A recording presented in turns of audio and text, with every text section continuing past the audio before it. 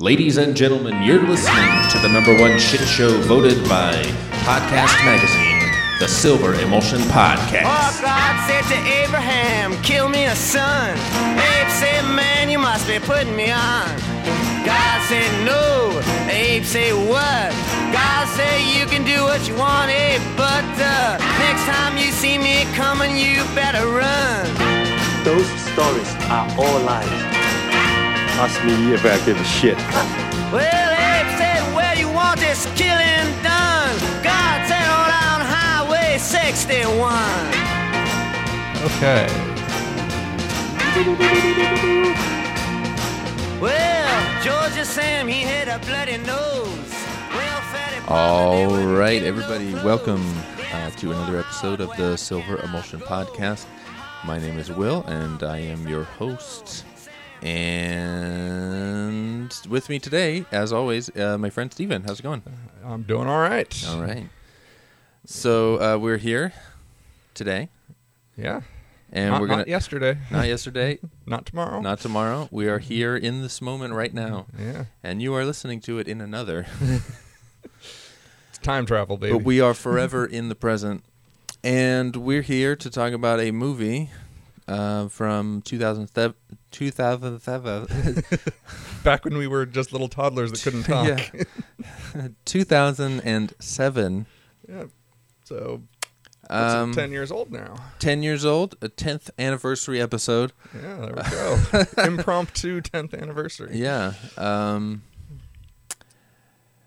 It's an anime movie directed by Makoto Shinkai. It's called 5 centimeters per second. Is that all correct? Did I screw something up? Yeah, that's good. All right. I do like that right when the movie opens, the very first line is it tells you what the title is about. Yeah, no ambiguity there. It's just you don't try to decipher it. It's just right up front. This is what we're talking about. Yeah. And that's nice because, you just hear the title and you think, what the hell is that? Yeah. Because 5 centimeters a second, I don't know, that's kind of slow. Yeah, and especially for us in America who might not be familiar with the metric system so much, yeah, you really don't know what you're talking about. You're like, right. Well, I don't even know what speed that is really. Right. Well, 5 centimeters is, I don't know, not that big. A few inches. I don't know. It's not that much. I don't know exactly, but it's I don't know. But, it's that just a little bit more vagueness to slather onto the. But the act of explaining the title right away, made me sit up. Not literally, but it called attention to itself because I thought, usually you wouldn't be so upfront about that. Right. Usually they kind of bury the meaning a little more. But I found that knowing that the speed, we're being more vague than the movie. Yeah. The speed is of cherry blossom petals falling from the tree. It's the speed at which they fall. And so anyway, knowing what that is and knowing the dialogue that they have about it, it kind of colors the rest of the movie as you're watching and you're thinking about, or I was thinking about it. And it's a sort of this thing that comes up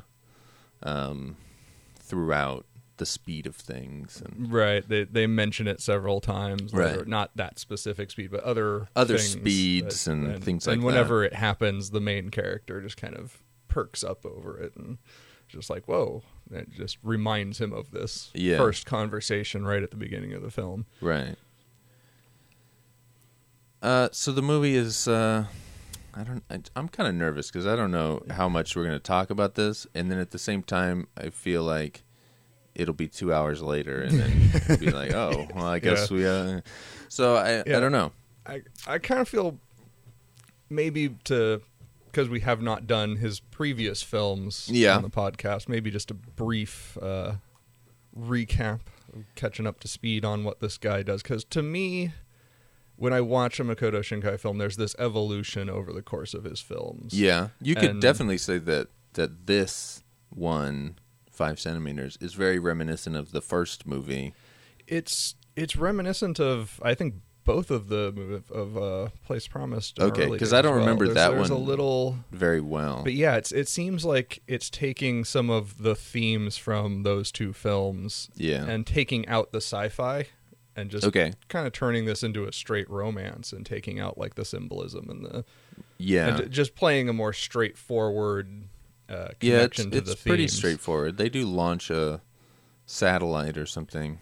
Was it a satellite? Something. Yeah, there's a couple of rockets blasting off. Yeah, they do that. So there is some kind of element of space travel, but it's not really. Right. It's not engaged. It's so like far that. into the background that for all you know, it's just a regular space shuttle launch. Yeah, like it could totally be any modern day kind of a rocket launch going on. Right. So the first movie, I guess, just.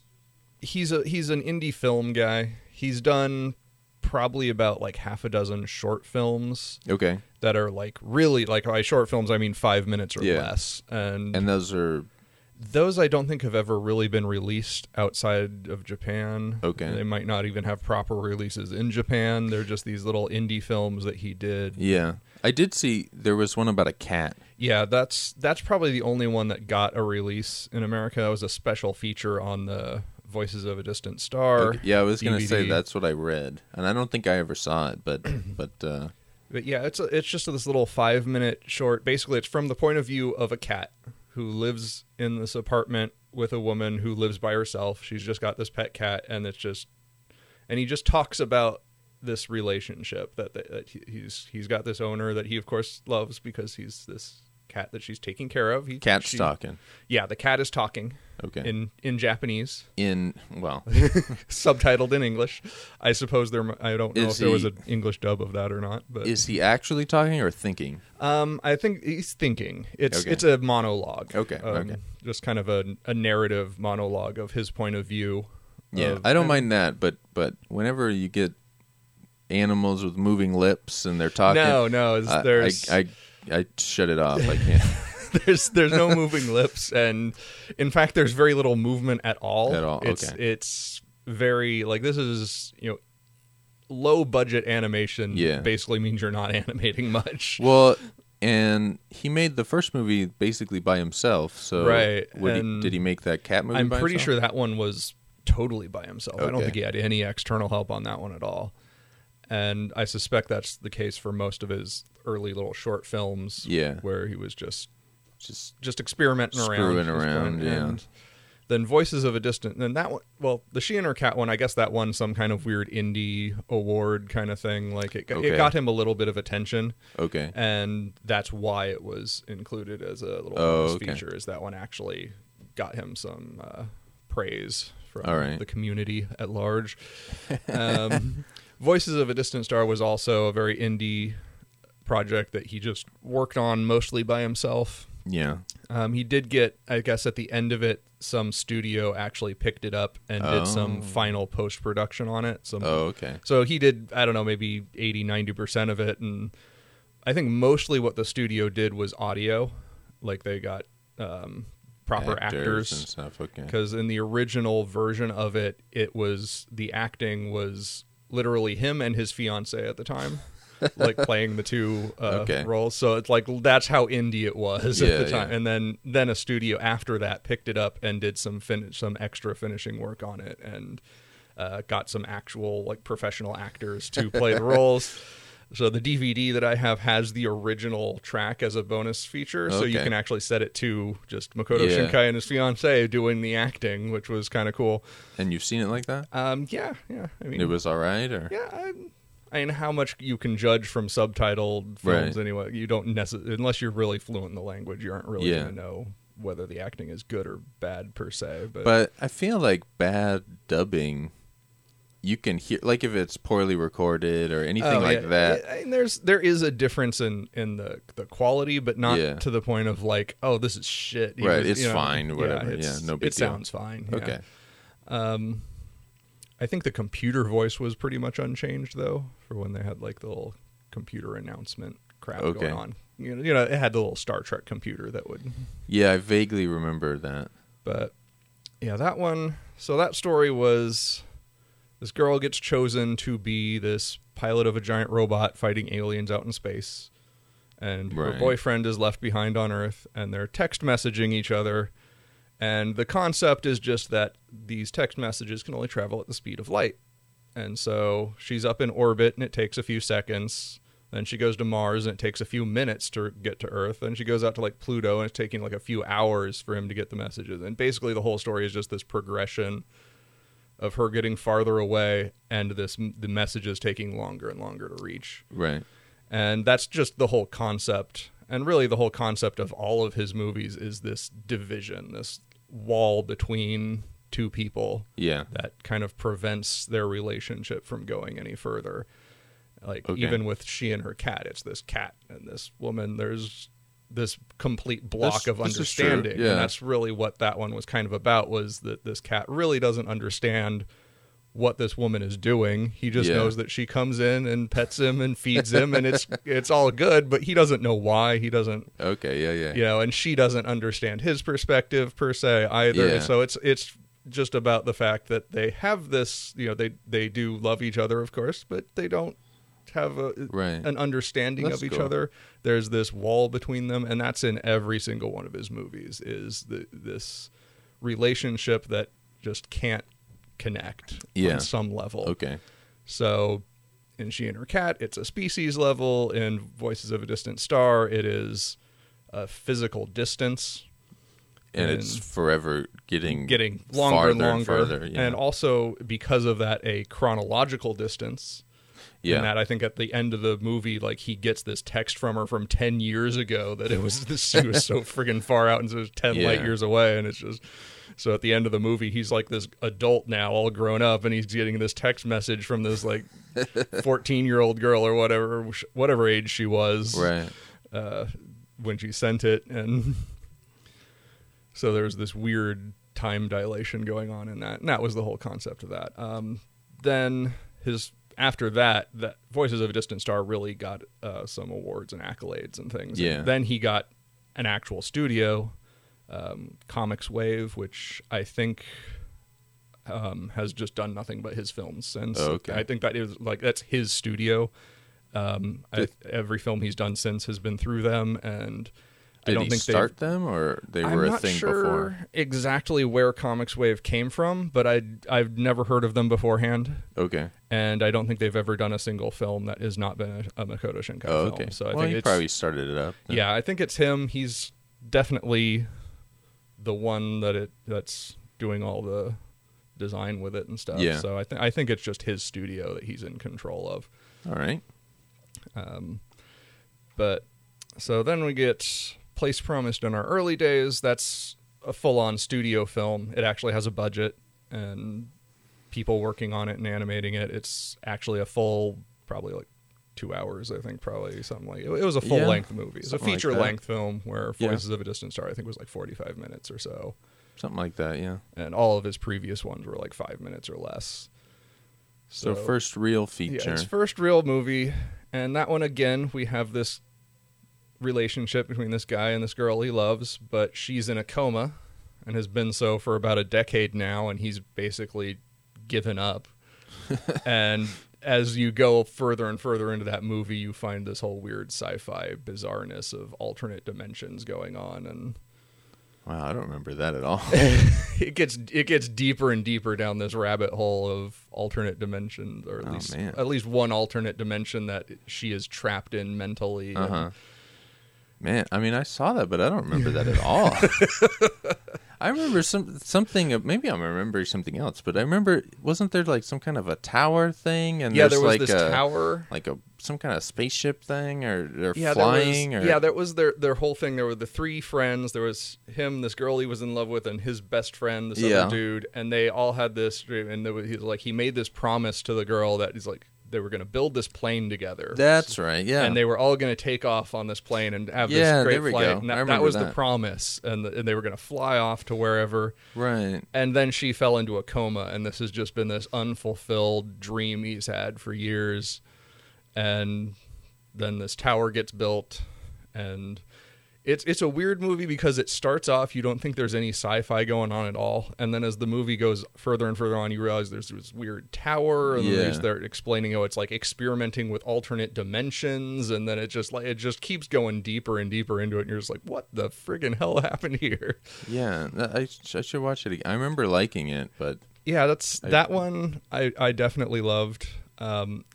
I'd say that like Voices of a Distant Star, it was good, but it wasn't like amazing. Yeah, you like could poke all sorts of weird holes in it, and that one for me, I had a hard time like watching it. I enjoy it I appreciate it, and I think it's really cool, and the idea is really cool, but it's kind of slow, so it's just like one of these things that I have to break up and watch a little bit and then fall asleep and then watch go back to. And it's not that I don't like it. I feel bad because it's right. The concept is really cool, and I'm all about cool sci-fi concepts. And so I like it, but at the same time, like I don't feel myself ever wanting to watch it again. Like I don't know. Yeah, I mean it's slow. It's also sidestepping its lack of budget, and that I think makes it slow. That too. Yeah, in that there's very little actual animation going on. Yeah, like most of the time you'll see them. It's basically a still shot, and their lips are moving and nothing else. Yeah, or like there little won't texting fingers or something. And even that, I don't think they ever showed the texting fingers. Oh, they would really? show them like the phone is blocking it, so you don't actually. So he's not actually having to animate anything, or it'll be just off screen. So and he just throws in the sound effects. So, and he did a lot of things like that in that movie. Like you'll just hear the sound of a wheel spinning, and then but it's like in just showing you a grassy field with like no movement, and then it'll suddenly cut to this guy standing there, and there's a bike laying in the grass next to, and so it very much tricks your mind into accepting that events have happened, and he was very good at doing that. But at the same time, I think that's partly why it feels so slow and so sluggish, is because it's very sedate and not much movement. I'd have to watch it when I was like fully awake and ready to go, because sometimes I watch stuff like that and I'm like fucking engaged and I love it, and then other times I just can barely stay awake, and it's not from like lack of interest. It's hard to describe, but it's just like just hypnotizes you. Yeah, something. There's something about certain movies will just do that to me, where like the soundscape or whatever, and I'm just like, oh, just lulls you into sleep. Yeah, it's hard to describe. I guess you don't have an insomnia problem. No, if any, well. Or if you did, you just throw on Voices of a Distant Star and be gone. No, actually, I could fall asleep,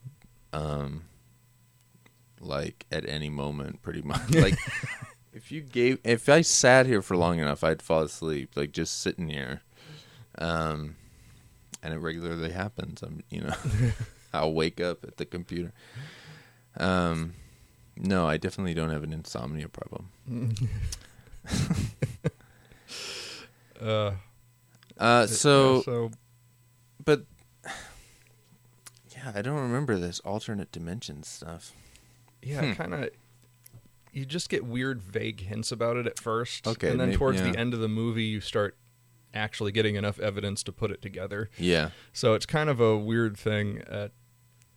Maybe it's one of those things that I just didn't get. And it was maybe. Because there's a lot of stuff when you were talking about like Boogie Pop, Phantom, and I watched it, and then you were explaining something, and I was just like, oh wow, all that was going on.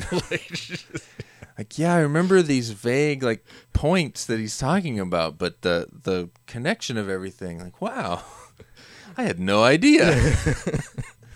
So it's probably a thing like that. I don't know. Maybe I just forgot to. It might be. That was a very oddly told story. I think it had some very subtle storytelling to the background and the events and things. But it kind of winds up. So there's basically the point is it's this relationship that is just blocked. Yeah. That there's this guy and he wants to be with this girl, but she's just gone. I don't even think he knows where she is anymore at that point. She's like in this weird secret government hospital. Like, okay. So I might be remembering that wrong, but yeah, I'm not even sure if he knew where she was hospitalized anymore at that point. And he had this promise that he wanted to fulfill, but he couldn't fulfill it because she's gone. Yeah, and so everything is kind of stagnant. Yeah, for years. It's just kind of nothing can move forward. Right. And he's just kind of stuck with this shitty situation. Right. He seems to like that. Yeah, he's definitely got this very melancholy approach to filming and it makes me think like what happened in this guy's like, because I don't think he's even that old. No, I don't think so. I think he's pretty young for being a top anime guy. Yeah, he's pretty young for being this director of all these films, at least by that point, by 2007 or even earlier, because I think Voices of a Distant Star that's early 2000s. Yeah, I'm remembering like early 2000s, something like that.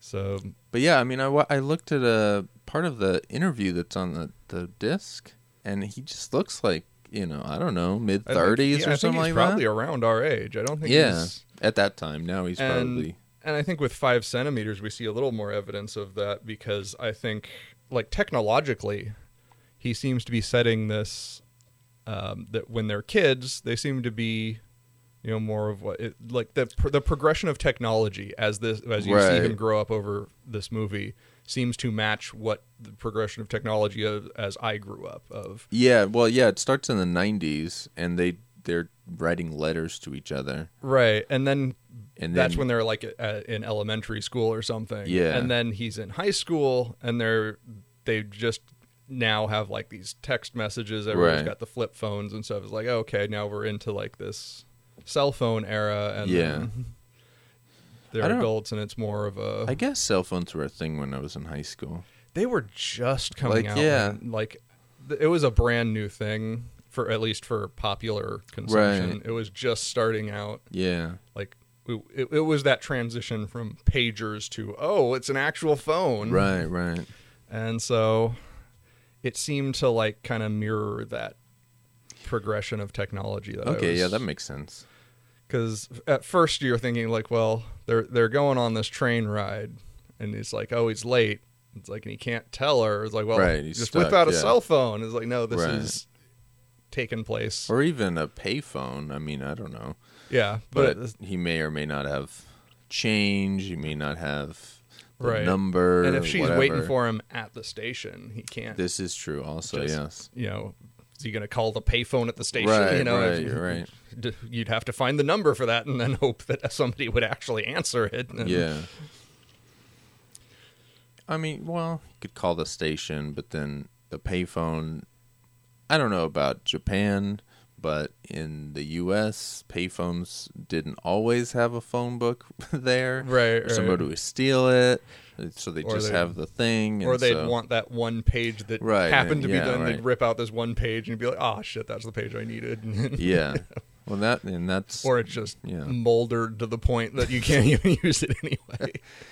Yeah, so I don't know about Japanese phones, but in this case, he did not call.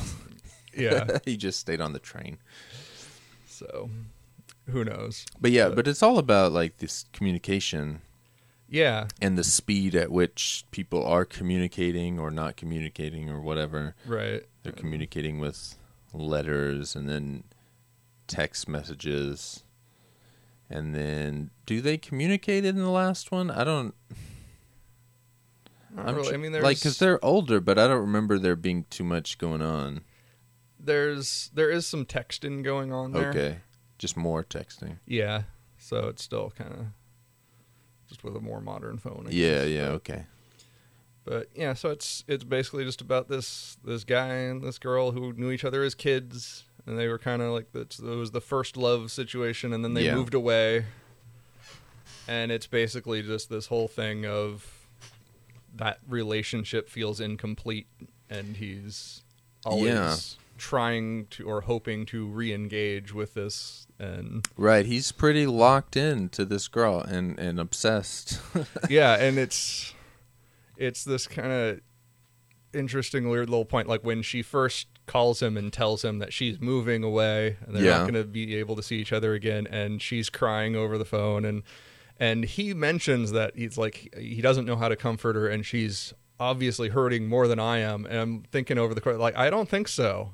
I think he was actually hurting a lot more than she was. Yeah. She seemed a lot more able to move on.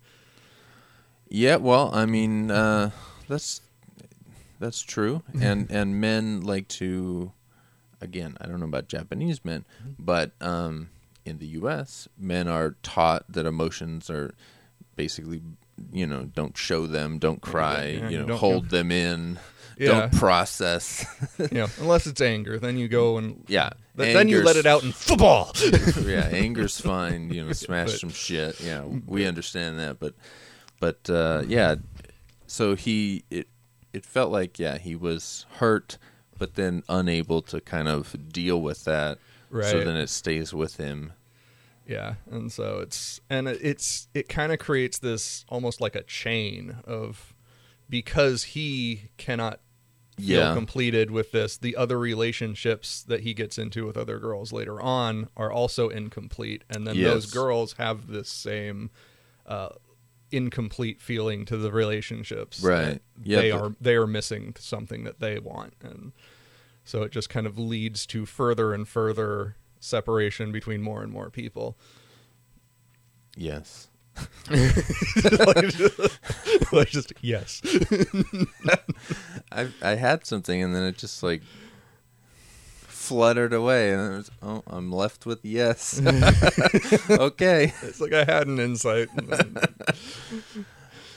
But I don't. Did we mention that it's broken up into 3 episodes or chapters? Yeah, we should get into that. That it's kind of it's because it's kind of like an anthology film almost. It wanted to be an anthology film, and I've always kind of felt like it should have had another segment just to really finish it off, I guess. Well, in the part of the interview that I watched, he said that he wrote 10 separate segments. Yeah, that's vaguely familiar. I think I watched that interview like back when I watched the movie, and I have some vague recollections of it because I know I've got some background info rattling in my head that may or may I not only be watched accurate. the beginning, so Anyway, he said he started with 10, and then eventually it became just the 3.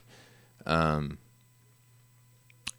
even the third one, it hardly even counts. I mean, there's not. It's more of an epilogue than a proper episode of its own. Things happen, but I mean, probably at least half of it is a song. Right, with the montage and stuff. It's more just this little epilogue and kind of emotional summary of the film more than anything. Right. But in that sense, I feel like there just should have been 3 proper episodes, and then that at the end, and I think that maybe would have worked better. Yeah, because I could feel that. Feels a little disjointed in a way, because you have the first episode and it's just the guy and the girl. They're the only 2 real characters that are in there. And then the next episode, you've suddenly got the surfer girl who pops in. And it's like, okay, what's she doing here? She's not really a part of this main dilemma in the story. At the beginning of that one, I thought it was a whole separate thing at first. I was just like, okay, next story, moving on. And then I realized, oh, that's the same guy. Yeah, He's just older now. Okay, we're going to do this. Okay. Yeah, and so I feel like it should have done a little more of his journey, perhaps. That one focuses on her a lot more, and he's kind of the background character, like the first girl is in the first story. Yeah, I kind of noticed that it kind of like it's kind of interesting that in the first episode, as much as you're seeing everything from his point of view, you're actually not really getting to know him. Okay, because everything you're hearing is really the girl's letters, that she writes this letter and you hear her narrating it over the story, but you never see the letters he gives her. Oh, really? You okay. never see his response. You never really see anything about him. It's all about her. Oh, okay. And I feel like I saw something from him, but it's just I was tricked, I guess. Yeah, I think there's stuff that he writes, and I guess if you knew Japanese, you could pause the screen and maybe read what he's writing to her. But well, I definitely didn't do that. So. Yeah, they didn't narrate his letters at all. And there's a little bit, like, there is a point where he starts narrating the situation and just saying, okay, we grew up to just set the stage properly. And you learn a little bit about him in that aspect, but it seems like it's more her perspective, even though it's from his perspective. It's a very weird kind of a situation. And then you go to the next episode, and it's kind of the exact opposite, where it's like there's this other girl looking at him and trying to, and so again, you don't see much of him. You're all focused on this other girl. So it's a kind of a weird structure to it that a weird structure, but I feel like I don't know how it would be if it wasn't that way. Like, if we focused on him again in the second story, I feel like, I don't know, like it wouldn't be as interesting, because I like the second one more than the first one. I like trains, so I mean I was digging all the train stuff, but the second one I was drawn in a lot more because of that girl, because it was a more interesting character instead of like this guy that's just sort of exists, that you don't really know what his interests are, right?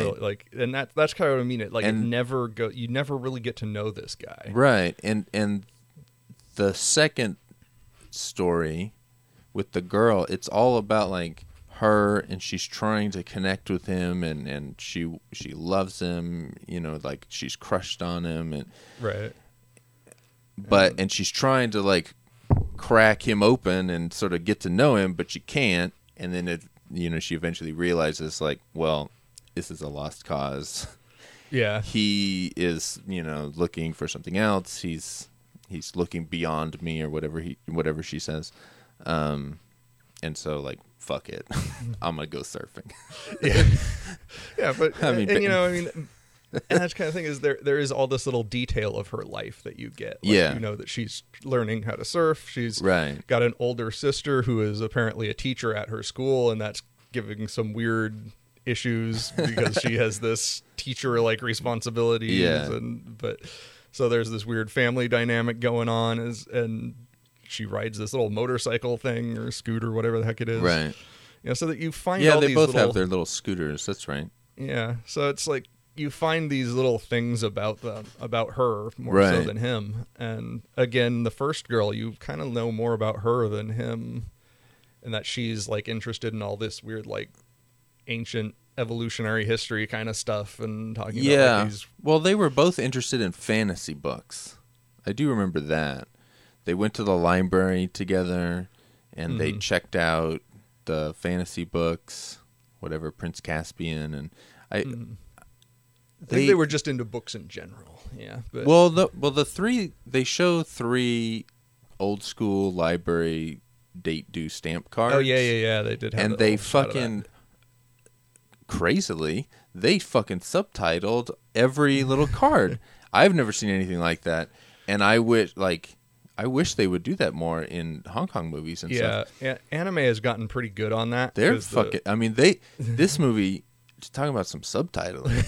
Yeah, they fucking subtitle like literally everything. I mean, some background conversation is on the top of the thing. Right. Then like there's a sign on the side of the screen, and then their regular people are talking on the bottom, and they're all the same color. So I'm kind of like, oh Jesus Christ, yeah, that's too much information. I think I kind of hit that too, where it was just too much information, and so I didn't actually read what those library cards were. Oh well, the library cards were. I stopped it because I'm very interested in libraries, so I was like, what books are they reading? And the 3 books that they're reading, I don't remember what the middle book was, but the first one was Earthsea, the Ursula Le Guin or Le Guin novel, which is fantasy, kids fantasy. The second one had some sort of fantasy-ish title, and the third book was Prince Caspian by C.S. Lewis. Also fantasy. So I got the idea that they were specifically into fantasy. And like, I think, because I kind of didn't read those, but there was this point where they're at like the little fast food place and they're talking about like prehistoric creatures. Like I got the feeling from that scene that they were reading some kind of book about like the Cambrian period or what, some ancient ass Paleozoic whatever time of prehistoric creatures, and they were like kind of making images of them out of the French fries and just being like, oh, this one looked cool. It looked like this. Right. Yeah. So I kind of had figured there was more of like a natural science kind of bend to it. Also going in with the whole like she knows that, that's the 5 centimeters per second when the blossoms fall. It's just like a science angle, yeah. So I was kind of building it up in that direction. So, maybe some kind of crossover there. Maybe the distance, the barrier between science and fantasy, or science and religion, is another thing that's going on here, where like she's into the science and he's into fantasy. Yeah, it might be something like that. And so maybe she was also into some fantasy too, because they read the same books. But like this guy, based on what we know of him, is that he has this, I mean, it's not even a relationship. It's like they're a friendship, and then they have a first kiss, and then like over the next 20 years, he like has this whole like obsession and sort of fantasy life that we don't really see, but the fact that he's still holding on to this one thing, and like, we gotta like, like that's the thing he wants more than anything. I mean, he gets to, by the end of it, he's like quitting his job and shit. And he's got a fucking like a programming job. I mean, it's not like some shit job, it's an actual job that he went to school for, and he just quits it, and he's just this fucking like sad man. Like he's just just that he can't let go of this. Right. And so that made me think of like, maybe I don't want to say the fantasy person is more prone to something like that, but just the idea of like, I don't know what I'm trying to say. Just the ability to, I only have the beginning of things. I don't know. He's building up this fantasy of what he wants from this and relationship that will never occur. He's not looking at the reality of situations. He's building up this fantasy because that's what he wants. And that's definitely like in the second episode, you see a lot of that where you actually do see some of his dreams where he keeps waking. There's always this scene that's like, it's this very like sci-fi landscape of like you're seeing these weird planets in the sky. Yeah. And the girl is there next to him, and then he wakes up, it's like, oh man, I had this weird dream about like this is totally like dominating his life to the point that he dreams about it on a consistent basis. Yeah, he's fucking locked in. He's all about it. God knows how he got through school, but he fucking did it, It's that whole Japanese ethos, I guess. I guess. You're gonna get through fucking school. Yeah, well, he did it. He got a job, and then he quit it. And then, so it's, very, very bittersweet story there. Right. It's, and then the end comes, and it's almost like, when I watched it, I didn't know what the fuck to make of it. At the end, it was just like, then the fucking song comes on, and I was like, what? Why is there a song? And it's a whole song, like not a little bit of a song. Although, oddly enough, it is a shortened version of the song. Oh, really? One of the extra features is a longer, a music video of that song. Wow. That's, well, I'm glad. I mean, it was enough as it was. It took me by surprise. It was apparently it's a pretty famous song in Japan. It's not made for this movie. It was like just a well-known love song. Okay, so culturally Japan. it might have a significance. Yeah, it had this resonance going into it. From what I have heard, I think that was somewhere in that interview. All right. Probably later on then. That would add something to it. A lot of times in Hong Kong movies, they'll play the song associated with Wong Fei Hung. He has like a song, and they'll play it in random movies to make a joke on top of something just randomly. And if you don't know that song, you're just like, oh, what the fuck is going on? And so I see this as one of those moments where I didn't know what the fuck was going on. Yeah. And, okay. Well, that and there is something else that that he's building off of, and it's something that I think you can see pretty obviously just on this movie alone is the whole train thing. Yeah. That trains are a pretty big thing in Japan. They're all over. It's pretty, especially in like Tokyo, where it's got massive subway systems. Well, like and New York, and pretty much all other. I mean, not all countries, because I don't know how they are in South America and stuff, but Europe, a lot of trains is huge on trains too. Yeah, and I feel like civilized places are all about trains, unlike the U.S. But yeah, but in Japan they especially kind of attach this kind of romanticism to it. Okay, and there's it's very often in like especially like romance stories or something to have this train in the background. All right. There's frequently there'll just be like anytime there's like not anytime, but like frequently there's some emotional moment and a train goes by. Okay. And like the moment that this film is structured around is very much just a common thing of the two people on the opposite side of the tracks and the train goes through it. Like this is kind of iconic imagery for like a drama in Japan. That happens in U.S. movies too. Yeah, like I said, it's pretty easy. It's just something that is very much a thing in Japan to have this this iconic train crossing or train passing by in the night kind of thing. Is kind of this romantic image in Japanese fiction stuff.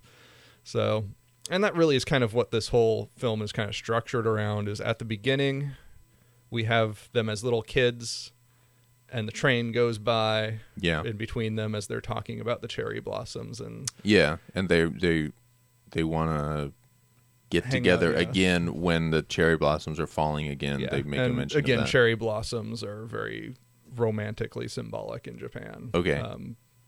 Cherry trees, I think, have more of a rose symbolism, like we consider the rose to be. All right. That's kind of what in Japan the cherry blossoms kind of fill that role. Okay.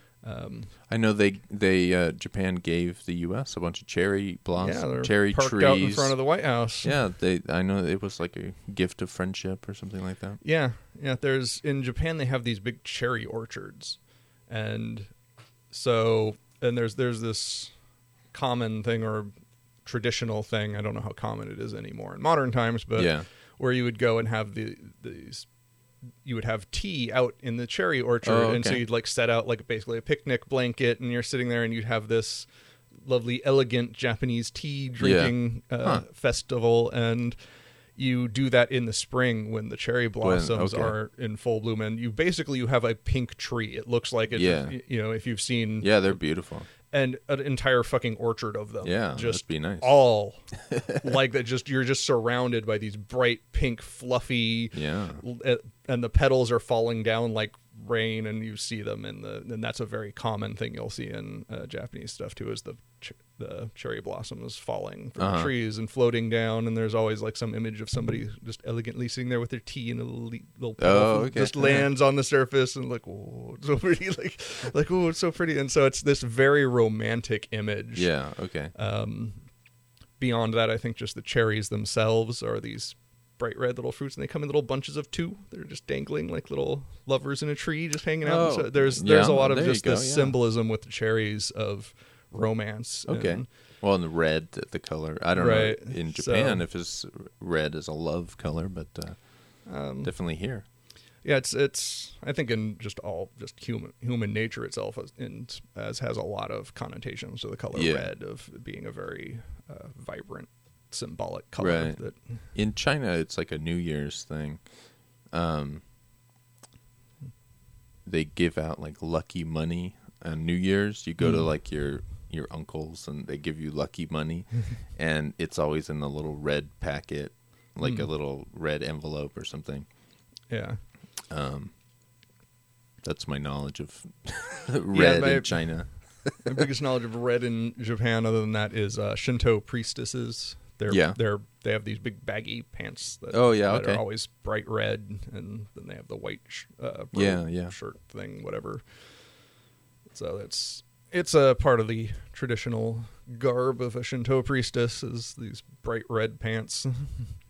All right. So it's so there's certainly some meaning in there, but just in general. So you've got the cherry blossoms is a very romantic image. The trains, very romantic image. So it's building off of a lot of these traditional symbols that are in there. Something you might see in other places as well as on the chalkboard. When there was a little scene where they go into the classroom and on the chalkboard, like there's this whole thing. Basically, the other kids in the class were writing. Yeah, were they like making fun of her? Yeah, and what they had drawn on there was a little umbrella.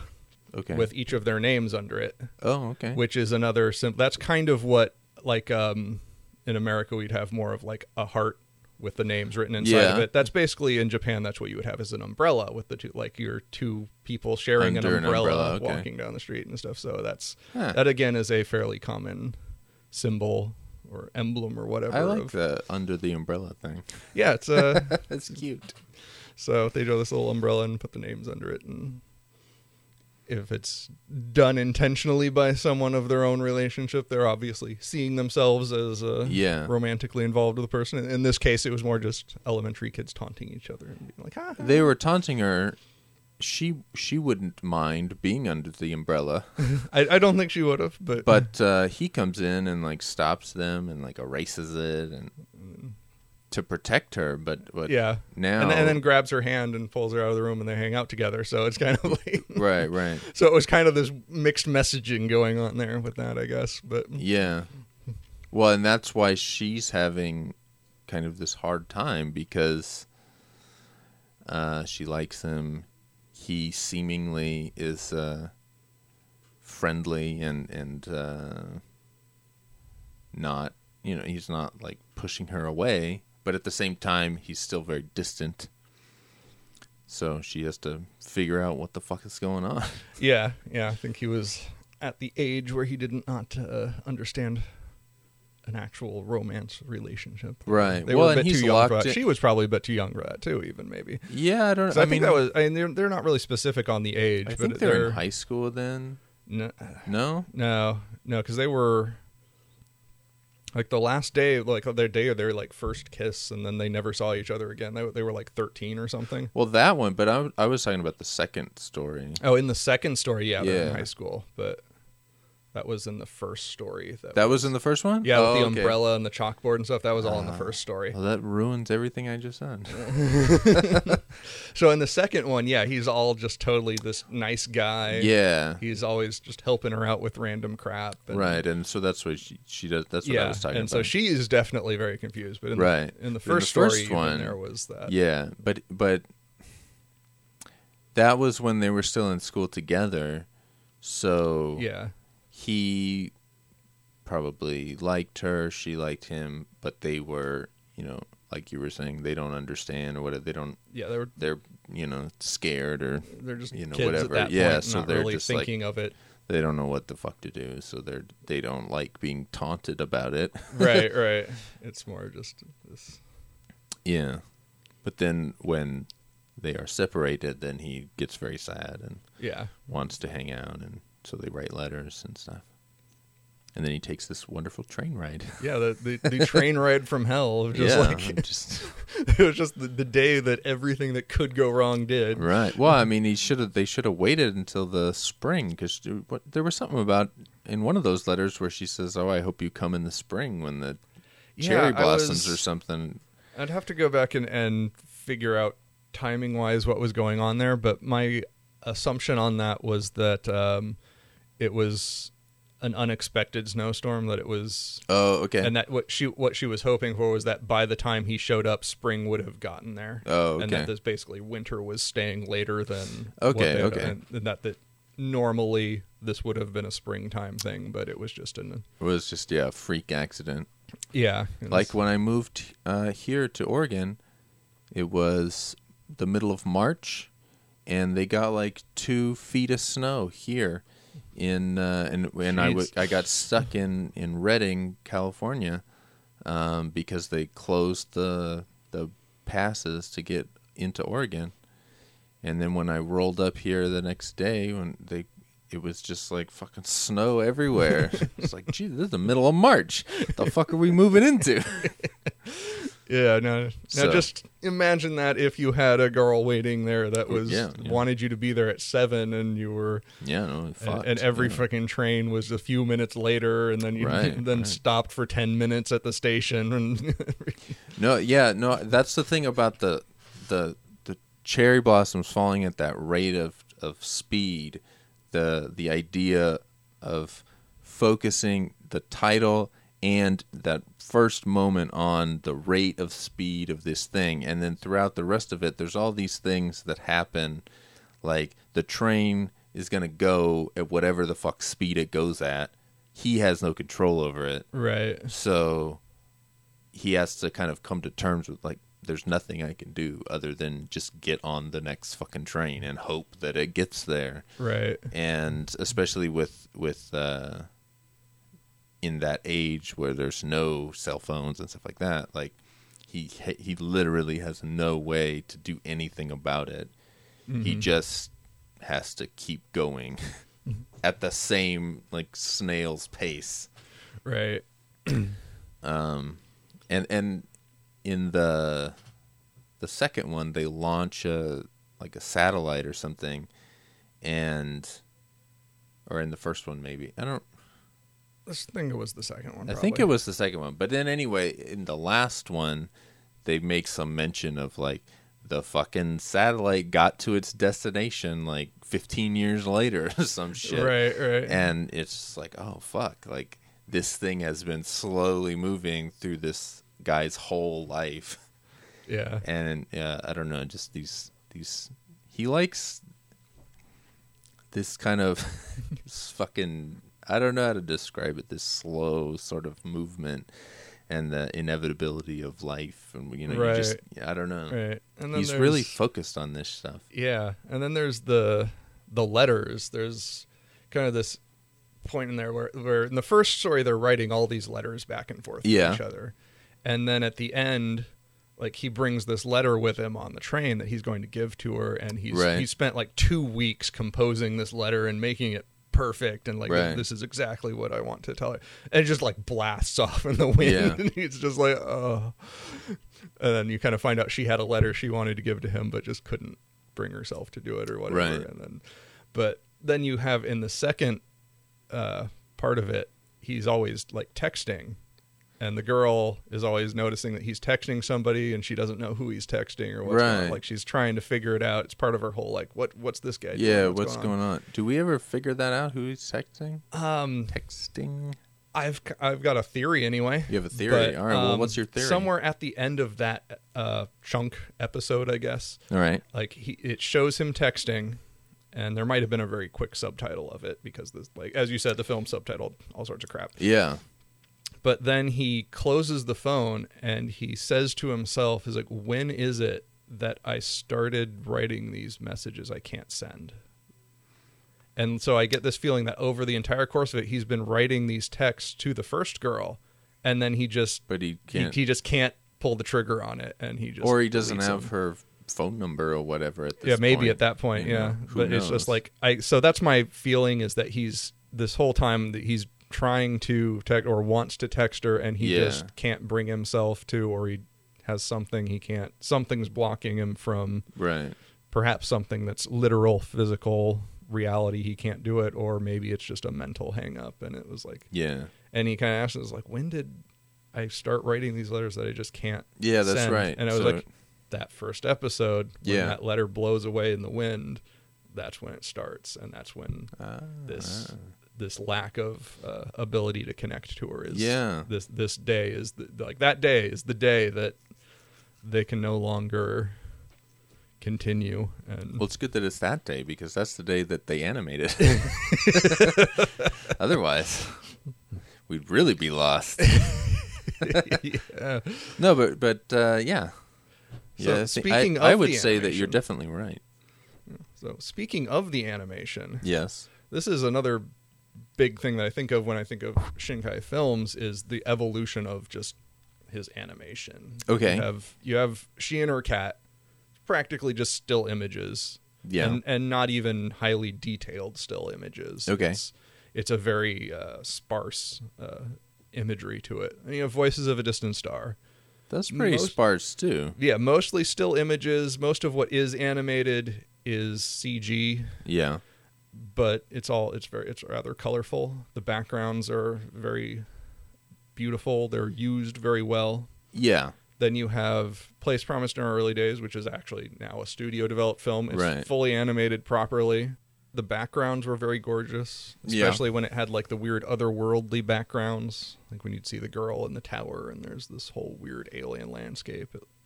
And you have like 5 centimeters, and it's like it just takes it again to a whole new level of just this detail in the backgrounds that There's just a lot, yeah. the whole movie I just been like mesmerized by like the crap that's going on. Yeah. And now it's not just that the backgrounds are good looking, but there's so much interactivity with it that you just don't normally see. Like they'll be sitting on the train and you'll see like the lights reflecting off of the metallic surfaces, and it's going, they go by a light and the light just shines across the floor. And or there's a scene where in the second one where the girl is on her little motorcycle and you see the headlights on the road in front of her in this, and it's like that's the background art that's getting manipulated. You I feel like a lot of that is CG though. I'm sure it's like it wouldn't necessarily have been possible before the CG days. Quite possibly, but and I'm sure everything. I mean, by this point in time, like 99% of animation is done on a computer. Yeah, and even when it's not CG animation right, per se, right. it's all digital. It's all done on a computer. Well, yeah, no, I mean I understand that, but like when I was watching this, like color wise, it reminded me of why I don't really like modern comics because like traditional comics, because the coloring is all digital now and it's all like shaded and it's like too it's too advanced. I don't know what there's something about it that it looks unnatural to me and I don't like it. You're getting that feeling here? Yeah, definitely. And so like I don't know, I just prefer I don't know, dial it back just a little bit in the digital stuff, because there was a lot of CG in this one that I noticed. Yeah, and what say you? I don't know. I mean, I actually really like the visuals. I'm just in fucking here. with you. Yeah, and I think it works out really well. Like and it's not just it's done in CG, but so much of the stuff like. Even other anime of the time, even modern anime, like no one will do this kind of detail work into the background. No, there's a lot of detail stuff. There's that's very nice to look at. There was a shot of a fucking bird flying in some power lines and stuff, and I swear to God, for the first few seconds I thought it was video, and I was just like, wow, these guys throwing video in there. Oh no, that's animation. So I don't want to discount that it looks shitty or anything. It looks good. I think the majority of people would say it's amazing and wouldn't think twice. Me personally, I have a really strong dislike of digital coloring. That's my own like personal bias. Yeah. So when I was just like, and all the lens flares and stuff really get to me too. I'm not into the lens flares so much, but that's me. That's personal. Yeah. No, it looks good and it looks very realistic. Yeah, I mean, I think somewhere in here, it might have been in that interview you were mentioning, somewhere in the special features. Yeah. I think they have the photos that he took as reference for the background art that he did. And it would it'd show this photo of oh, there's this snowy street and there's some cars there, and then it shows and then there's the background scene. It's oh, it's that background from that scene, and he made it look gorgeous. What the hell is it It's just this dingy ass little street, and then he just suddenly turns it into this beautiful landscape. There's a lot of you were talking about pink with the cherry blossoms. There's a ton of pink in every fucking shot of this movie. There's a lot of color palette wise, it's all kind of, it's very pastelish. Yeah, and there's definitely a lot of focus on sun rising or sunsets, right? Or the horizon and the romantic times of the colors. Yeah, he's into that. He's definitely into that. He definitely goes full force on that. Yeah, in the no, he doesn't hold back. Yeah, this is definitely a very romanticized story, but right, and it's not this moment wow, it was a big crescendo and it was this beautiful it's everything literally everything. It's every they're moment, at a freaking McDonald's or something, and I'm this is the most beautiful McDonald's ever. What the hell are you doing? Why did you make McDonald's this gorgeous landscape of memories? And it's just what the hell? Yeah, no, he does. He just pretties everything up.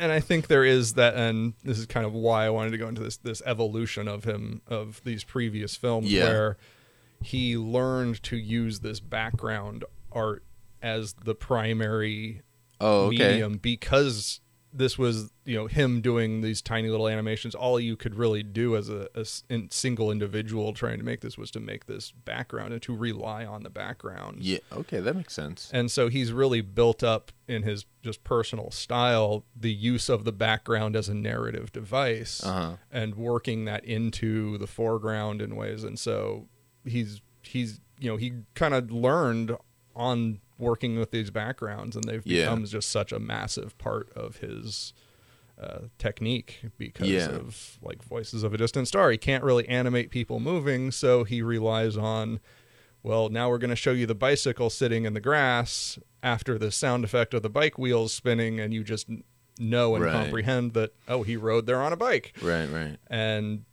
so to sell that, you make that background emphasized and you make it as good looking as you can. And so he's carried that forward. Now he's got actual money behind it to make it look like this massive, gorgeous spread of light reflecting off of crap, and just I feel like this one has a lot of just still images though still.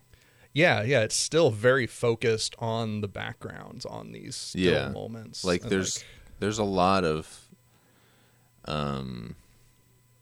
just not animation. I don't know. It's just a still image, and it's fine. It looks what it is, but it's still. It reminded me a lot of Voices of a Distant Star, because it was just wow, this is similar because they're texting and they're far apart, and and it's there's still images, and not that there's not animation, but it's a very. I mean, to me, he feels like he's very emotionally detached, Shinkai. Because every movie that I've seen, I've got this feeling of the movie is about all these emotions and these feelings, but I don't, they don't evoke them in me. They're sort of detached, and it's a weird sort of feeling, and it makes me think what happened to this guy? Not what's wrong with it, but just there's a story with him. Definitely, it feels like this is a very personal thing to him. This is built off of some personal experience, especially because he keeps hammering a similar idea of this emotional detachment and the distance between people. And so this one doesn't have any sci-fi, so maybe there's autobiographical elements. Yeah, I've always kind of felt that that his stories have just been based off of this deep-seated like regret that he has of some like girl he broke up with or never got to go out with, or was something like this. So that there's some. But you said that he had a fiance. Is he married now? I'm not sure what's going on with him at the moment. I just know that at the time he was making Voices of a Distant Star, he had a fiance. Okay. Whether they married or you broke don't know. up, Okay. I don't know. But right, which is fine. I don't. Yeah, I don't follow that stuff either. But I don't know. There's something about this guy that I feel for him. It's just it's like I don't even the characters, they go through their things, but what really like what's pulling at my heart is Shinkai. Like, just get him a hug, come on. Like it's such a weirdly like sad movie, right, despite not being really tragic or particularly. But the character of that guy is such like he's obsessed with this girl, and it's just to the detriment of his whole life. When we come back to him at the end, I mean, he's quitting his job. He's fucking consumed by this despair of this fucking relationship that he can't have. I do feel like he kind of finally processes it by the end of the thing. I mean, they sing the song and he's jumping around, but jumping around.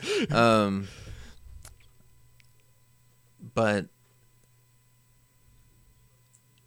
the character is obsessed. Makoto Shinkai keeps hitting this same he seems kind of obsessed with this seems fairly concept, obsessed, this theme, right? And you say that it continues. Yeah, every film I've seen of his has been about this. Has been this failure to connect or failure to reach a true relationship. Which is funny because he is a filmmaker, and at some level, a filmmaker's job is to connect with an audience through this art piece or through another thing. So there's a distance between him and us, the audience. Like we don't know him. And there's this kind of emotional distance from the narrative to the raw emotions of the character. Right. Like you're seeing this raw emotion, but you're seeing it from a distance. It's always detached. Yeah. Like even the story, like there's when he goes on the train, you're kind of there with him on the train, and he's going through the you're with him during the day-to-day. But through a lot of that, it's like the letters are being read to you, and you're seeing things happen alongside of that, but you're not like within the scenes processing emotions like the characters would be or whatever, like a normal scene or whatever.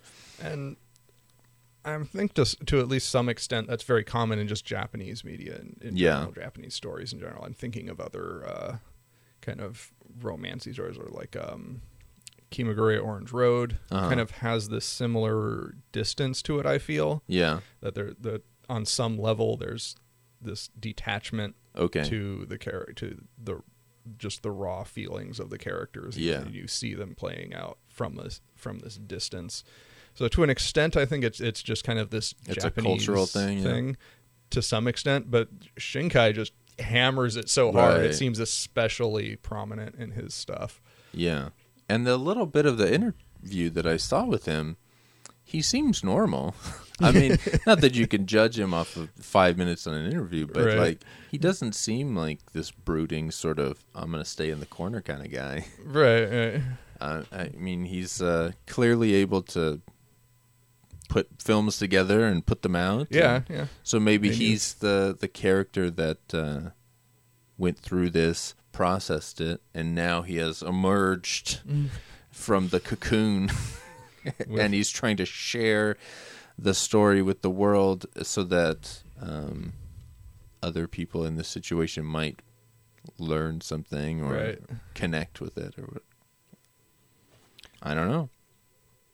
I'm curious if he married that girl, or I need to maybe look that one up, but it's kind of. But the fact that you say that he continues in the other movies, hitting the similar themes, the same kind of ideas. Yeah, it seems like every movie kind of takes this concept of this guy and this girl who for some reason aren't connecting. Just can't get together. And it's like a different barrier in every movie. It's like every Right. movie just explores this different barrier. So yeah. in this one, it is just a barrier of just your life moves on in different directions and you lose contact. And even then there's the moment where he thinks that he passes her on the street when they're adults. Right. And the trains are going calls by. Right back to the beginning. There's that first scene where the train passes between them and they're talking about the cherry blossoms. Then we go to the end of the movie and it's that exact same intersection. Right. Years later, he's all grown up and he sees this woman. Is that her? Trains go by. Right. But specifically, you were talking about lives going in two different directions. And I don't remember the first time. I think the first time it's just one train. But it could be two. I don't remember. Yeah, I'm not sure on but the in first the one. in the second one, it's definitely two. It's definitely one going one way, and then another going another way. Right. And then she's gone. And it's just like this like tension scene because it's like you've got this whole and you're just sitting there like, oh man, this freaking long ass train, right. and then suddenly another one goes. One, you're like, oh goddamn, another long ass train. Right. And it just draws that tension out as he sits there waiting for it for it to end and see. And then she's gone, and then I guess symbolically, his obsession is supposed to have gone away with her. Like perhaps he's able to move on. Because in that interview, I feel like I shouldn't have watched it because I feel like it colored my. I mean, I didn't watch it before, but Shinkai says that that last. I forget what he said the first two are, but he said that the last segment is supposed to represent like his dealing with he doesn't say obsession, but like dealing with it and processing it. Mm-hmm. And so now, like whenever I think of that, because I didn't get that when I watched it, I just thought it ended happily, and I didn't understand like why are they playing this fucking song? Like this guy's an obsessive dude who just quit his job. Yeah. There's also, I think the lyrics of the song are actually pretty important to things too. I don't know how much you paid attention to it, but there's I don't know. I don't like reading song lyrics on any subtitle stuff, but I did read them, but I don't remember. Yeah, there's the line that kind of the refrain, I guess, that it keeps going over is the guy singing the song is saying, "I keep looking for you in X location," like in the store, in the shopping malls, in the train stations and intersections and newspaper articles, like whatever. It's like everywhere he looks, he's looking for this girl, even though he knows she will not be there. But he can't stop himself from thinking, maybe she's there. Maybe I'll see her.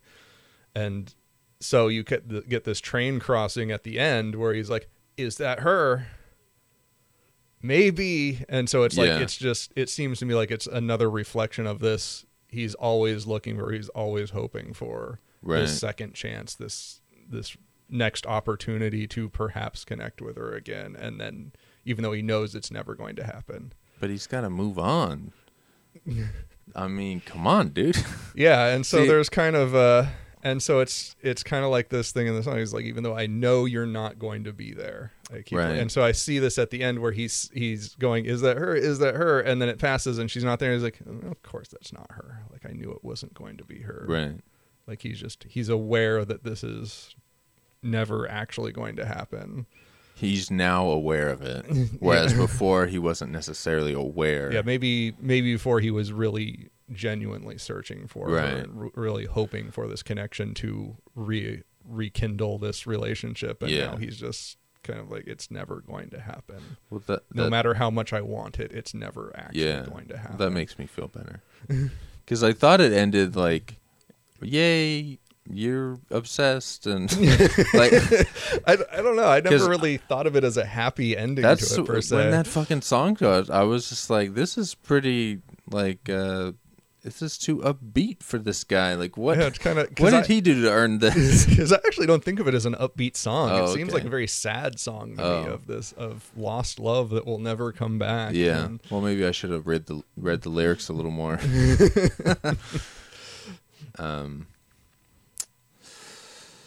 I don't know. I just that's what I felt, just feeling wise. And then he in the interview was saying like he processes it in that, and I think he says he processes it and moves on in the third segment. And so then when I heard him say that, I was like, okay, it's not like, yay, you're obsessed, keep being obsessed ending. There is more to it than that I just missed. Yeah. And then you started saying something that made me think like, no. And then I didn't like it. But then you walked me back around to it, so now I'm I don't know. It's definitely an ambiguous ending that you can take in whatever direction you feel is appropriate, I think. And maybe say, okay, he's figured out his problems and he's going to do something about it. Now he's moving on. Now he's leaving her behind. And yes, I like that. If it's not that, if he's continuing to be obsessed, then I don't like that. So I have to. I choose to believe that he moved on, and then he became Makoto Shinkai and started making movies, and then actually like moved forward with things and got a fiance, and he quit his programming job and instead made movies. And I want to look into this guy's background. Yeah, I wonder how much this reflects his life. I mean, it's probably not like dead on like that, but right. But I can't imagine someone making movies with the same theme and the same like ideas and have it be this like emotional detachment and this lost love thing. I can't imagine a guy just like out of the blue deciding to make a bunch of movies about this one thing. Right. He's clearly like it's got to be drawn from his own experience somehow. Yeah. Whether it's a thing from his childhood and then like something with his parents or something with actual like love like it is in the movies. Yeah, it's gotta be something that he has dealt with personally on some level. Yeah, I feel like there's something that maybe I should have watched the rest of the interview. Maybe he would have enlightened to me. I kind of don't think so, because I think I've watched that and I don't think I had any big revelation. Yeah. But like you, I've got this feeling like he has to have this kind of, this has to be drawn from his life somehow. I like the mystery. Like I want to know, but at the same time, I'm thinking like maybe I don't want to know. Because if I look and I see like, oh, he had a great happy childhood and he fell in love with his elementary school girl and they got married, then it's gonna kill all of that mystery that I have. Yeah. But you said that his next movie is a fantasy movie, and it's still the same sort of idea, right? It's in there. It's in there, okay. I think this is, and to an extent, what I'm talking about with the backgrounds, I think this kind of led to this idea. I mean, on this DVD box, you got like two different newspapers. Like, he's the next Miyazaki, and it's like this. And I think the backgrounds and stuff kind of led to that. Also, I wanted to address that. You think that it's because of the beautiful backgrounds? Well, there's more to it than that. Because like there's a quality of just being an artistic and kind of family friendly and animated, and it's just you're gonna lump him into the same category as Miyazaki to some extent. When I watch these movies of his, I don't even think about Miyazaki. Because they're on two very separate ends of artistic. They're just doing their own thing. They're very unique. Right. I would never think to be like, oh, he's the next Miyazaki. But some people would. Well, some people would, but I want to know: is it Japanese people? Is it American critics? Well, one of the quotes they have on the box is from a Japanese newspaper. Okay.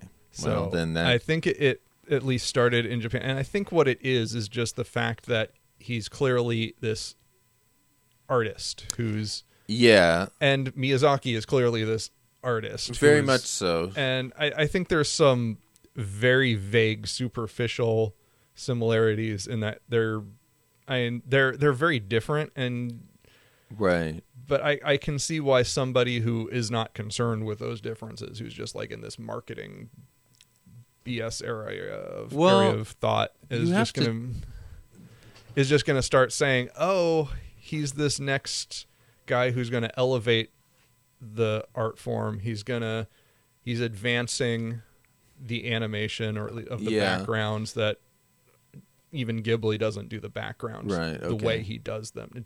He's advancing how it's animated in a way that Ghibli is like some of the best animation around and really pushed for this good animation. Right.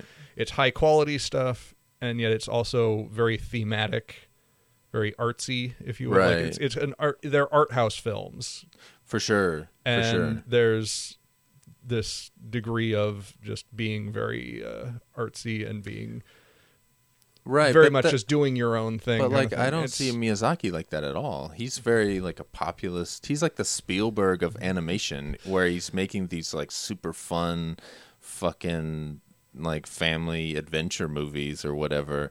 And yeah, they're like they're unique artists, so they are similar on that, and they are, directors, and they're controlling their vision or whatever. So they're similar on that, but like at literally everything else, like I don't get it. And I wonder, because it's one thing to be a quote on a box and say the next Miyazaki, but what is the context that is said within? Right, yeah. And that I wonder. Yeah, that I've never really seen. It's just like, oh, he's the next Miyazaki. I'm like, I mean, right, I'm with you in that I don't agree that they're actually similar. Yeah. But I can kind of see that some people would take certain aspects and compare it to Miyazaki. Yeah. And once you start that comparison, it kind of balloons into this. Right. He's Miyazaki. He's the new Miyazaki. Right. But it's so weird to me. Like, it doesn't fucking make sense, because his movies are just, they don't feel like they would appeal to the same viewers. They just feel so different. It's like saying, I don't know, Michael Bay is the new fucking Kubrick or something. Like, yeah, they're both directors, but they're doing completely different things. I'm like, what? It's so weird. Right, Michael Bay was not a good example, but I don't know. Somebody, I don't know. Whatever. Anyway, it doesn't make sense to me. There you go. Yeah, you could do Christopher Nolan. He's a good filmmaker, but like thematically, I don't know. I wouldn't say he's the next Kubrick. He's definitely not the next Kubrick. I have made the connection in that Christopher Nolan's all about physical effects whenever he can do them. Dark Knight movie, they fucking blew up a semi-truck and flipped it in the air, and that's a real effect that they did. And and the fucking plane shit at the beginning of the third Dark Knight movie where the plane explodes and falls, they did that all for real. And in Inception, they had a fucking rotating hallway, and they built an actual rotating hallway.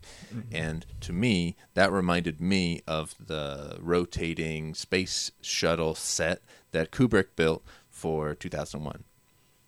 So in my brain, I have said to people, like, it's like Kubrick when he built the fucking set. Like, he could have done that a different way, but he built a fucking revolving set. And so the same way, you totally could have done that revolving hallway thing in Inception with CG and whatever, and it would have looked shitty. But no, he fucking built the thing.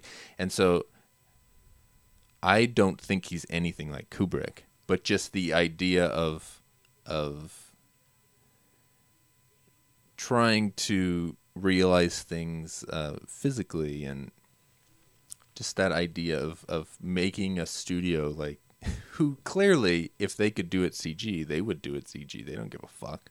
Right. But he's talking them into doing it, and I don't know if it costs more, but probably doesn't.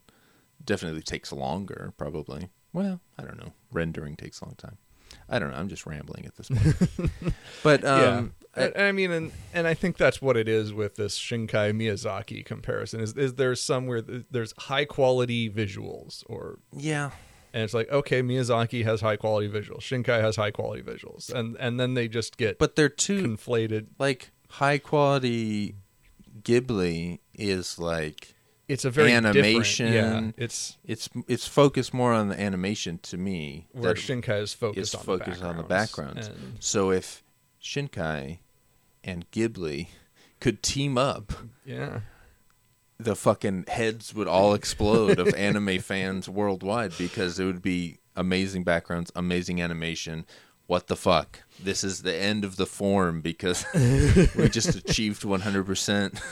I mean, I kind of feel like it'd be like that, but at the same time, I kind of feel like Comics Wave is getting to that point anyway, of just because every film just keeps getting better and better. Oh, right, because you've seen all the other ones. So, yeah, so I like I said, it's this evolution is not just continuing in that his themes are continuing, but it keeps adding. Backgrounds keep getting better. The animation keeps getting better. The animation keeps getting better. It's just every film just seems to be a continual increase in quality. That's good. That's nice of him. That's kind of why I'm always excited to see these films, because just to see this progression of everything keeps getting improved on and built on, and what is done in the previous film is now the foundation for something else to be innovated on. And I just keep looking at it going, wow, these are just he really is kind of just evolving this, or at least pushing the boundaries on this in a way that other directors have not. And is he very successful, like in Japan? Like I know Miyazaki was a big I think he's box office hit. He's a pretty big deal. Okay. And I know Your Name has been like massively successful. Okay, good. And I'm sure in Japan as well as abroad. I mean, it's and I think maybe that's a little bit of where they're conflating him with Miyazaki as well, is just that he's getting this international acclaim as an artist. And Miyazaki is one of the few anime directors to get that. So I don't know. I can't really think of anybody off the top of my head that is. Mamoru Oshii is the only other one I could even put into that category. Yeah, he's big time, but like in the U.S., I don't know. I mean, he's known for Ghost in the Shell. And that's it. Like beyond that's it. that, he's got this one thing his name is attached to that people in America recognize. And like anime fans would know more than that. And I don't know that non-anime fans would know Shinkai, but not that they know it Miyazaki. But yeah, I mean, I think Miyazaki has reached a point where people know of him, even if they're not really like he's kind of transcended anime as a general like.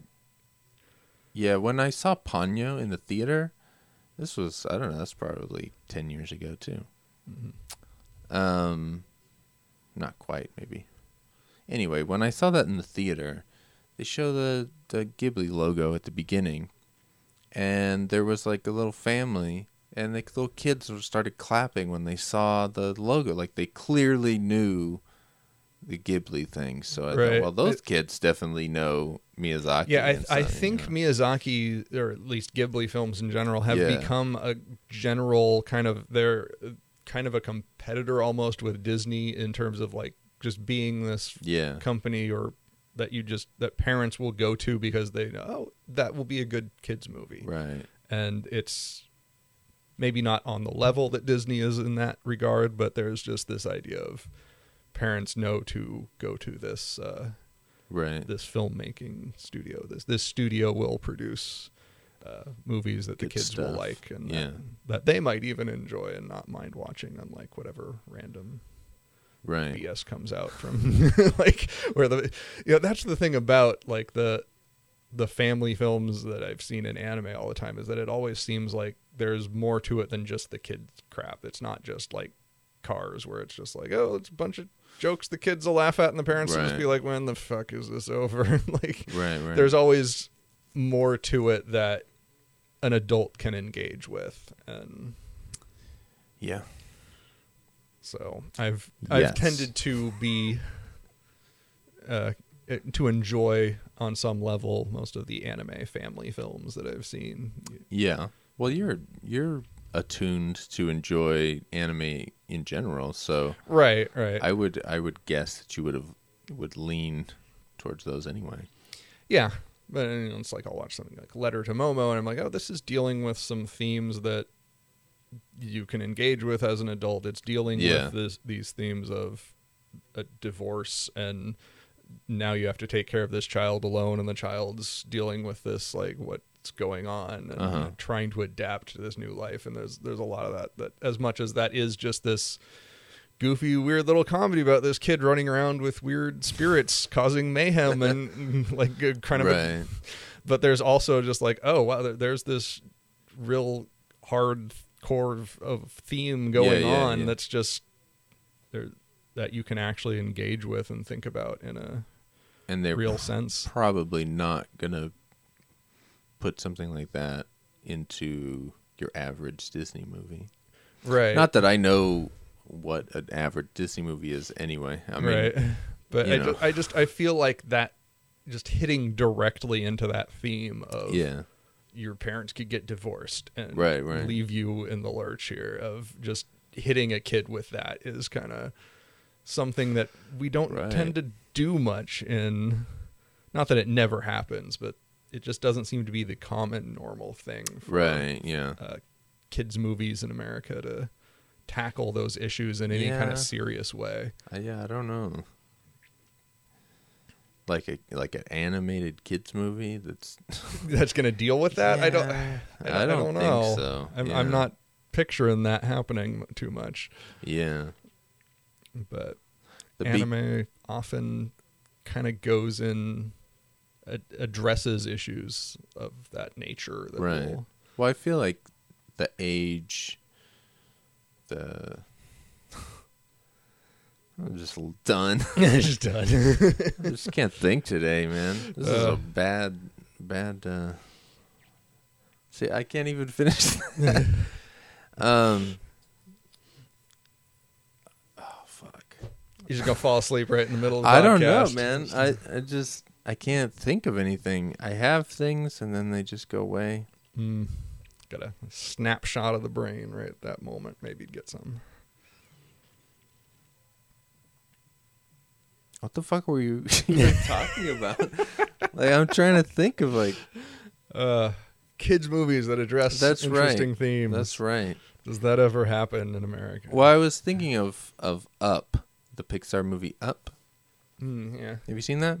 I have not seen that. I kind of know what it's sort of about. It's like this lonely old man who's... Yeah, and probably the first 10 minutes of that movie is basically... it's basically like a short, silent movie of this guy's life. And he's a kid. At the beginning, I believe he's a kid. And then he meets this woman eventually at some point. And then they get married and they have kids. And then the lady dies. And then he's an old man. And he's fucking sad. And it's I don't know, 10 minutes or something. And it's fucking great. It's fantastic. It fucking makes me cry. It's incredible. It's all silent. You know, I'm already attuned to the silent movie. And then the movie starts. Now he's an old guy and he's just in this fucking house all by himself. And then the rest of the movie is very like fanciful. I don't know how to describe. I mean, it's just like over the top fucking. He just like pops out some helium balloons and flies off on an adventure. He gets the balloons and he goes with this little Boy Scout friend that he has, and I got the feeling that it was just this lonely old man who was trying to rekindle some value in life. And he goes out on this adventure to find joy in life again. And I don't remember a whole lot about that part. I just remember that beginning because that was great, and then the rest of it it's good too, but you know, I don't know. They kind of it gets too kid movie for me. Like there's like fucking dinosaur characters and fucking there's some funny dog shit, but Some funny dog shit. Like I said, my brain is not working right now. But there's like, I just remember there's like the fucking Dobermans, and why am I even trying to describe this? I don't know, but it becomes too much of a kid's movie, and then I don't fucking care. But the first part, right, where they really like show this whole guy's life cycle. So he's not just an old guy in a house. After watching that, like the fucking sadness and the joy and all this shit that happened in his life, and now here he is, and it's just like, man, I don't know, it's so life affirming, and just like, oh fuck, and like so much happens in a person's life, and this old guy is not just some fucking old guy, like the old guy down the street, whatever. He's like, there's a whole incredible life behind all these people. And so that's the only thing that I can think of that engages any kind of like I don't know that a kid really thinks about that. Right. The whole life cycle of a person. And so yeah, I just feel like I don't know anything else. I know that there's a movie called Inside Out, and it's about all these emotions inside this girl's head and how she has to like learn to deal with her emotions. I didn't see it, but supposedly it's good. So I feel like that's a little bit more advanced than traditional. Yeah. Stuff. And I think if you're going to make it kids, the kids don't have to necessarily understand it. Well, this is true, but I mean, it just having it there. Right. I think even as a kid, like the things, even if I didn't understand what thematic thing was going on, I think having that thematic thing going on can add to it. And yeah, well, like Secret of NIMH, you can read a lot into that. And I never did as a kid, but there was a lot of stuff going on in that movie that I think was all stuff that I was absorbing, if not understanding. Right, for sure. Yeah, I'm trying to think. I watched that movie a lot when I was a kid. Yeah, we had the old battered VHS of that. I had a VHS of that as well. That's a good movie. Yeah. That's one that I could just go back and watch again, and I think I would still enjoy that. Yeah, I think so too. I mean, I remember that being fucking cool. Yeah. Good animation and the rats, the mice, those ravens. Yeah. It's all I'm just naming shit now. Yeah, I've got a lot of the cat named Dragon. Oh yeah. This big fat lazy monstrosity that just smashed through crap, and so that cat was fun. But yeah, that's a good movie. Yeah, definitely more going on there than whatever you pick up as a kid. Right. But I'm one of these people that doesn't think kids should be sheltered from like not adult themes, but just like complex. Like, right. Kids are smarter than people give them credit for. Yeah, I mean, and that was the whole thing with like Harry Potter. Nobody expected that to succeed because it was so big. Like, oh, kids aren't going to pay attention to that. Kids aren't going to be able to sit through that or understand. Oh, yeah. Like, and that's why the books got so much longer as they went, is because Rowling was being pressured to keep them short because kids aren't going to read big books. Oh, at the beginning. Yeah, like the first 2 or 3 novels of it are like, they're 300 pages or so, and then you get into like these friggin' 700-page epics because they realized, holy crap, the kids are paying attention. Right. And that blew people away, that kids would actually pay attention for a 700-page book. Like, that's not possible. Kids don't have that attention span, and it's just like...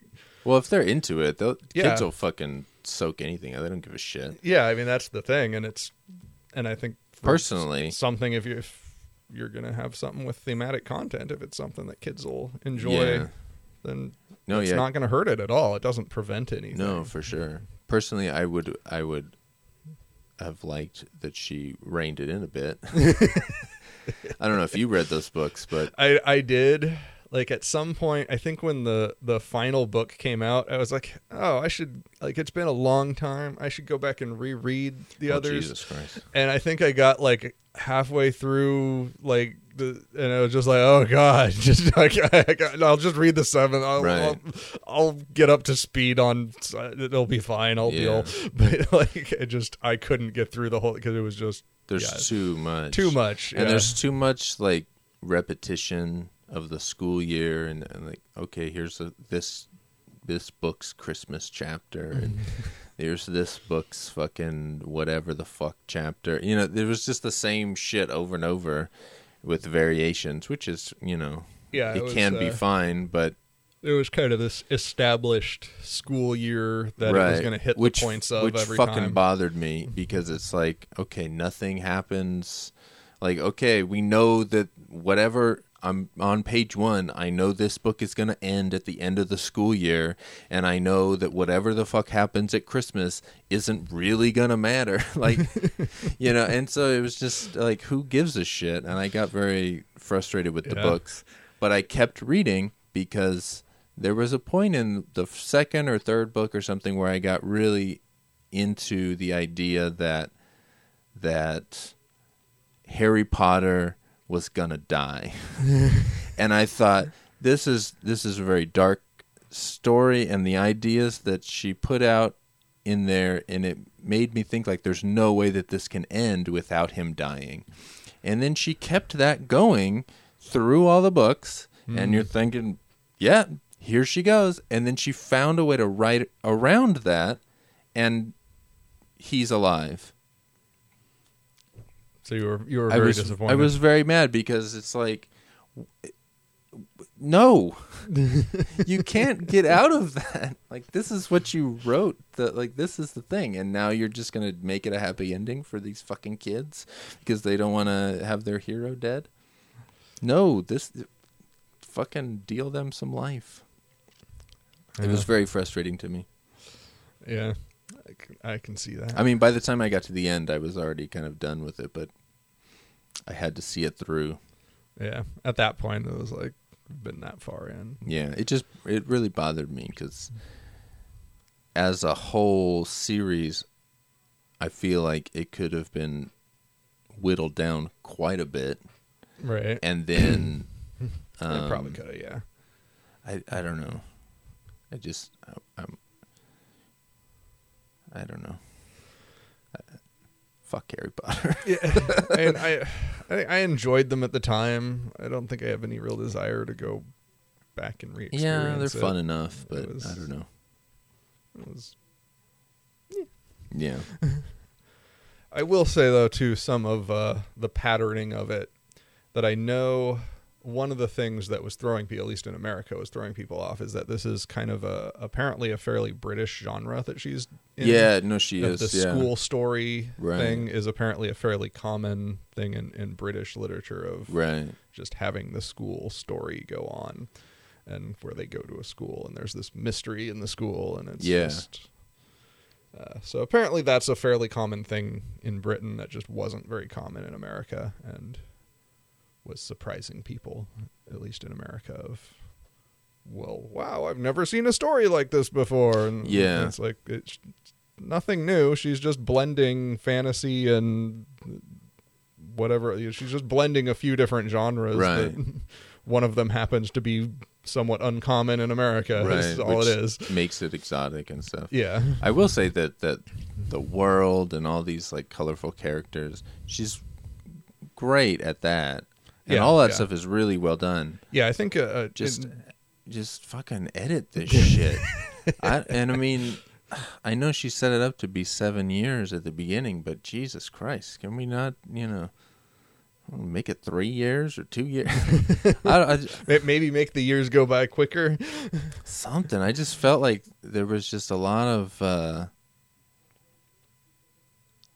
just a lot of fucking spinning of the wheels just to like make it go to 7, and I don't know. And the fact, like, every fucking book the new teacher comes, and at the end of the book, yep, that's the bad guy. Like, come on, man. maybe kids don't care about that, and then that's when I think like, well, I am an adult, I'm reading this book for kids, maybe I should look at myself instead of, being mad at this book. Maybe I should stop reading these fucking kids books. But yeah, got to start out somewhere. Got to learn that predictability from something. So I guess I don't know. Might as well be Harry Potter as anything else, I suppose. But it just bothers me. It bothers me because, like, I swear to God, I'm the only person that has ever brought these fucking problems up. Because everybody that I've talked to that's read the books or seen the movies or anything, they, like, either don't know what the fuck I'm talking about or they're just like, wow, I never thought of that or whatever. And it's just like, I don't know how you can get through those books and not think of that shit. I don't know. Maybe because I wasn't, like, drawn in as much. Like, I'd forget who the fuck all the other characters were. Like, I remember their names, like something Neville Longbottom. Like, okay, there's some kid, but I don't remember what he did in the last book or whatever the fuck. Yeah. Yeah, I don't think I ever thought about those, but at the same time, I don't think I ever thought too deeply about it because it was just Harry Potter. But I mean, right, but that's the thing. Like, it's not just Harry Potter. Harry Potter became this thing that people were rallying around, and it was like this literary fucking sensation where kids are lining up around the block at the Barnes and Noble to get the next book. Yeah, it was a big fucking deal. And then the movie came out. I think the fact that it was a big fucking deal was literally the only reason I read it. I mean, right. I never would have even bothered. That's why I started too. And I was just like, all right, I'll see what it is, just because it's this huge thing. What is it? Fine. Right. It's pretty good. I'll keep reading it. I finished it, and yeah. I mean, that's But just the fact that it kept getting bigger, but yet it was still the same formula, and she never really branched off of that. I think there's some in the later books where, like, I think in the last book, he doesn't even go to school half the time. Like, he just leaves school to go on the run or something. And I was like, at that point, finally! There's no fucking Christmas chapter.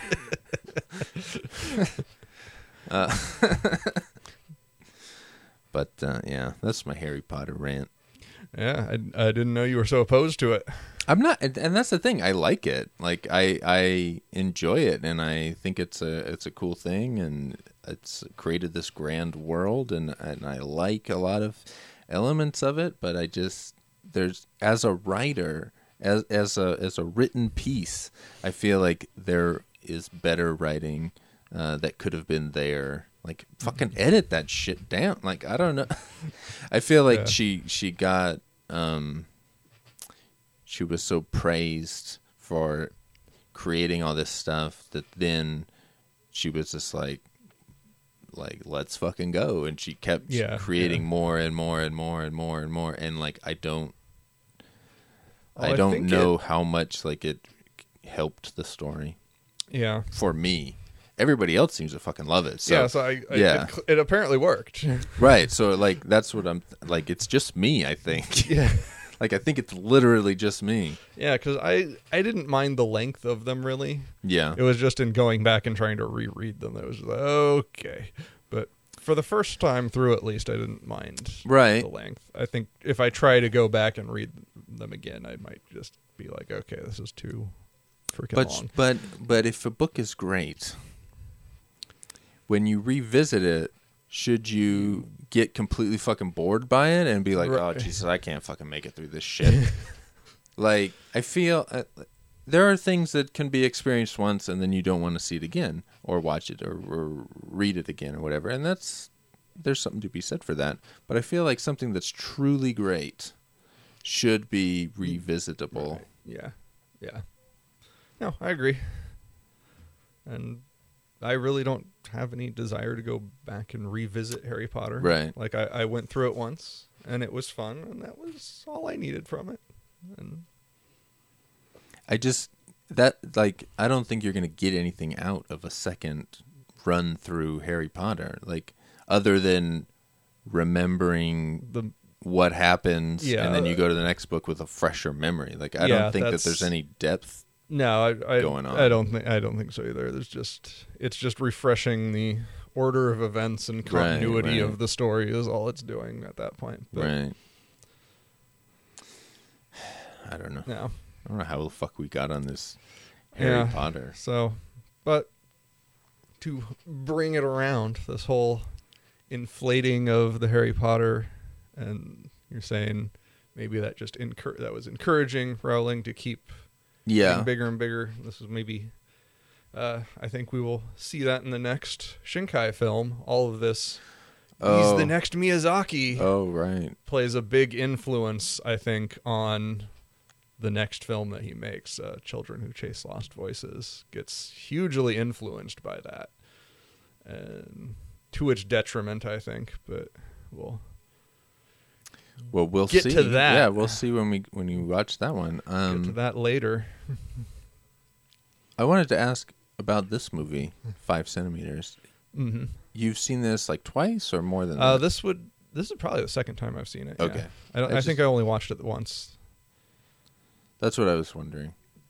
That's it. There's no point to that, but this is only my second viewing, and I probably watched it the first time, maybe not right when it came out, but not too long after. Well, you reviewed it, so whenever that was. Yeah, whenever I reviewed it would have been the first time I watched it. And that was probably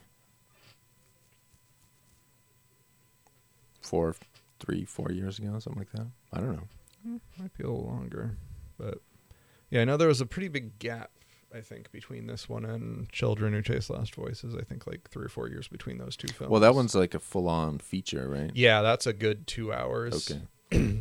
And that one I know I watched when it first came out, and I did the review of that when it first came out. Okay. And I think that's probably when I watched 5 centimeters, because I was like, oh, I'm going to go back and watch his whole, all right. the other things I've missed of his, and just do a review of all of his stuff, I think is what I did. So I went and tracked down the other stuff I haven't seen.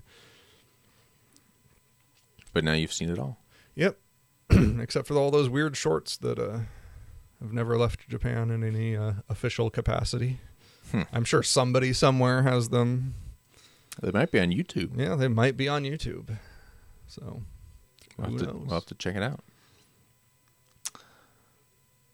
I don't know. Anything else about the I think we've the shitty qualities of Harry Potter?